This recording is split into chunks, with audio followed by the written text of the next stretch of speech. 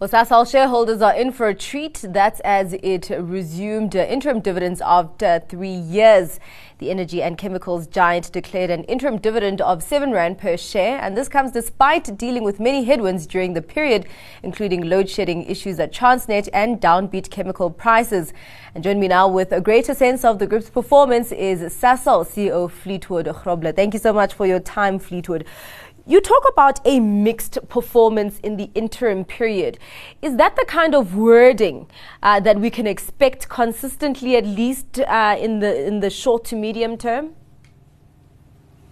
Thank you for the interview, and we would like to reflect on that question with the following in mind: that a set of mixed results means that there are factors within your control that you have not properly delivered on, or there were factors that is exacerbating your situation, or there are the macro factors impacting. And we would like to always start with the factors we can control.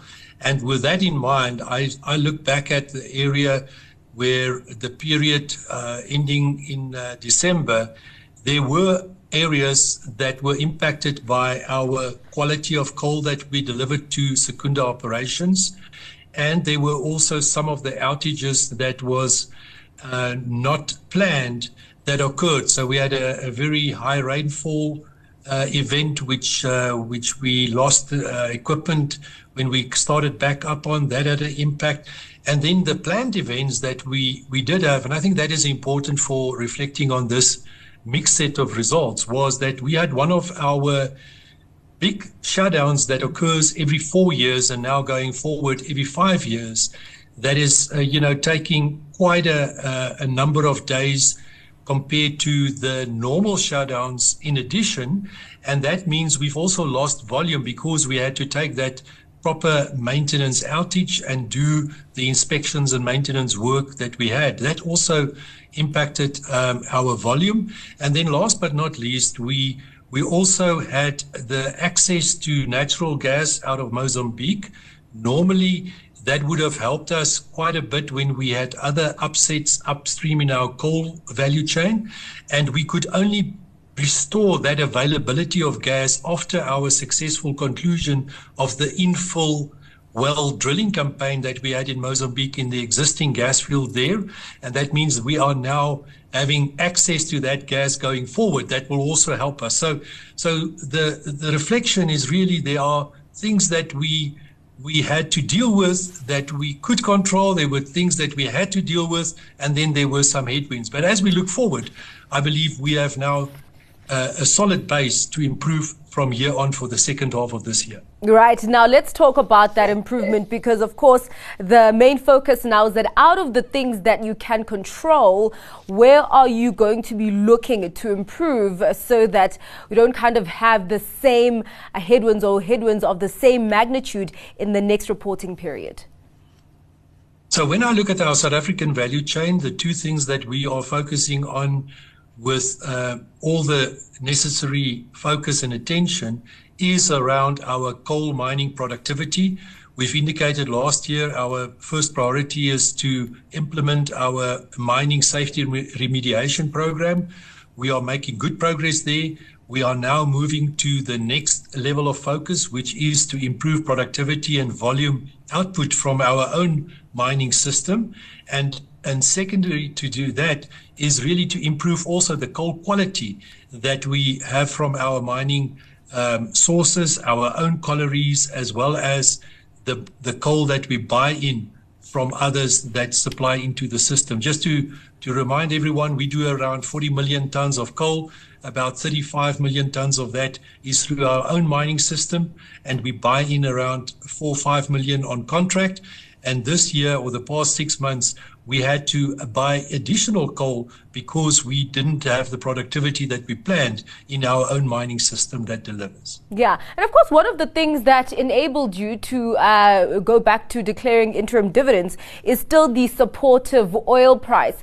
But how are you looking at the oil pricing, at least in the short term, considering also that we have the economy slowing down? But I mean, also supporting that is the opening or reopening of China. Yes, I do think that the energy consumption will increase as China has now opened up and the zero COVID policy has been relaxed.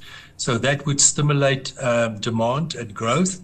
And of course, we also watch very closely the supply and demand with respect to oil, the impact of the conflict in Ukraine, how that plays out on the supply balance and demand on the natural growth that is a part of the recovery process globally.